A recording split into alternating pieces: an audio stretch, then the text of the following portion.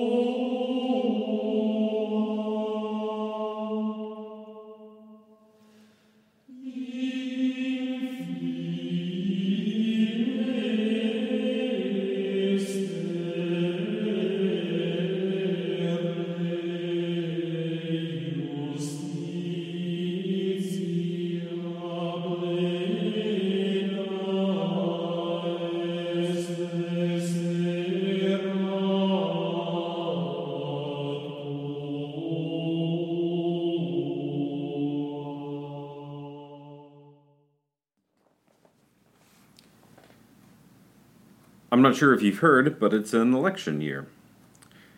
The Catechism of the Catholic Church teaches us that it is the duty of citizens to contribute along with the civil authorities to the good of society, in a spirit of truth, justice, solidarity, and freedom.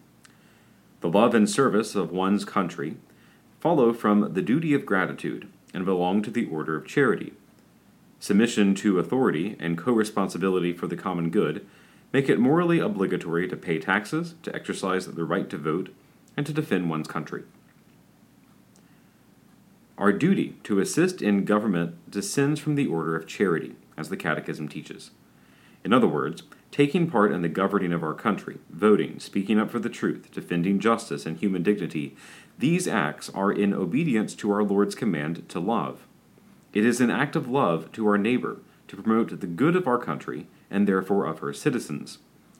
So while it may seem like a safe route out here in the middle of nowhere, Mississippi, to continue our day-to-day lives unaffected by what happens in Washington, we have a moral duty to see to the good of this nation.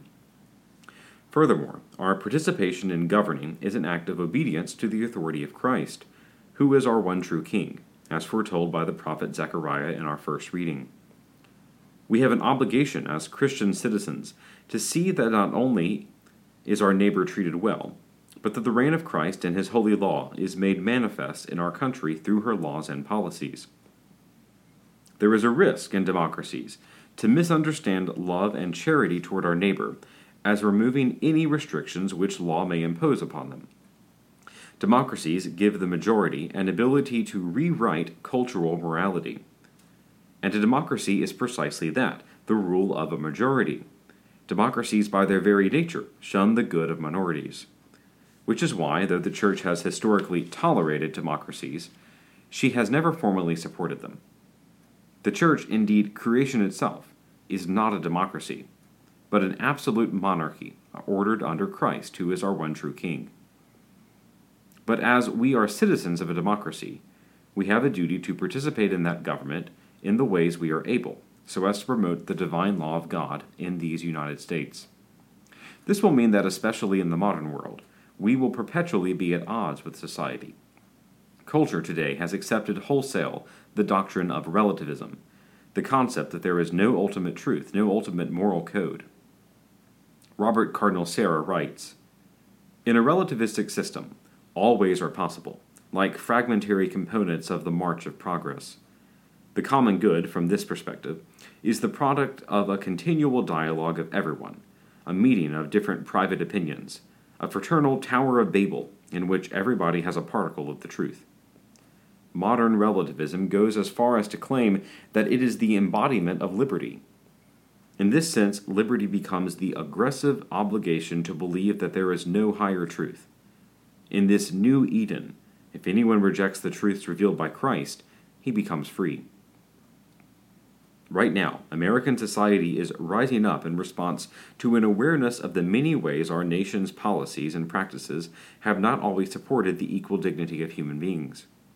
There is something far greater here than our reaction to the killing of George Floyd, for example. We are all aware of ways in which we do not respect the dignity of others, and it is good for our nation as a whole to acknowledge that, and even more to put measures in place to prevent these acts in the future, and to promote liberty and equality.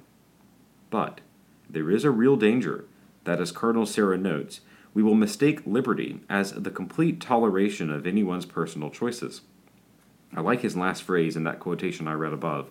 Liberty becomes the aggressive obligation to believe that there is no higher truth.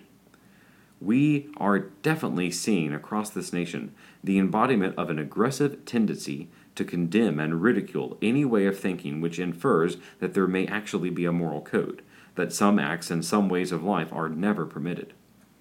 We have put the labels of oppressive, offensive, and intolerant on anyone who proposes that there is evil and sin. And this complicates our life in a democratic society where citizens are meant to cast votes in favor of candidates who will support the moral law and establish justice. The media and the culture today propose the ideal candidate as the one who doesn't see right and wrong, but simply acknowledges both paths as matters of personal choice, as if the perfection of humankind is found in following impulses. Cardinal Sarah writes in another work, in this wayward development, individual freedom is the only criterion, and personal satisfaction the only objective. If man wants to put an end to his life, he can. If man wants to become a woman, he can. If a girl wants to prostitute herself on the internet, she can. If an adolescent wants to look at pornography on the internet, he can. If a woman wants to abort her child, she can. It is their right. Everything is possible.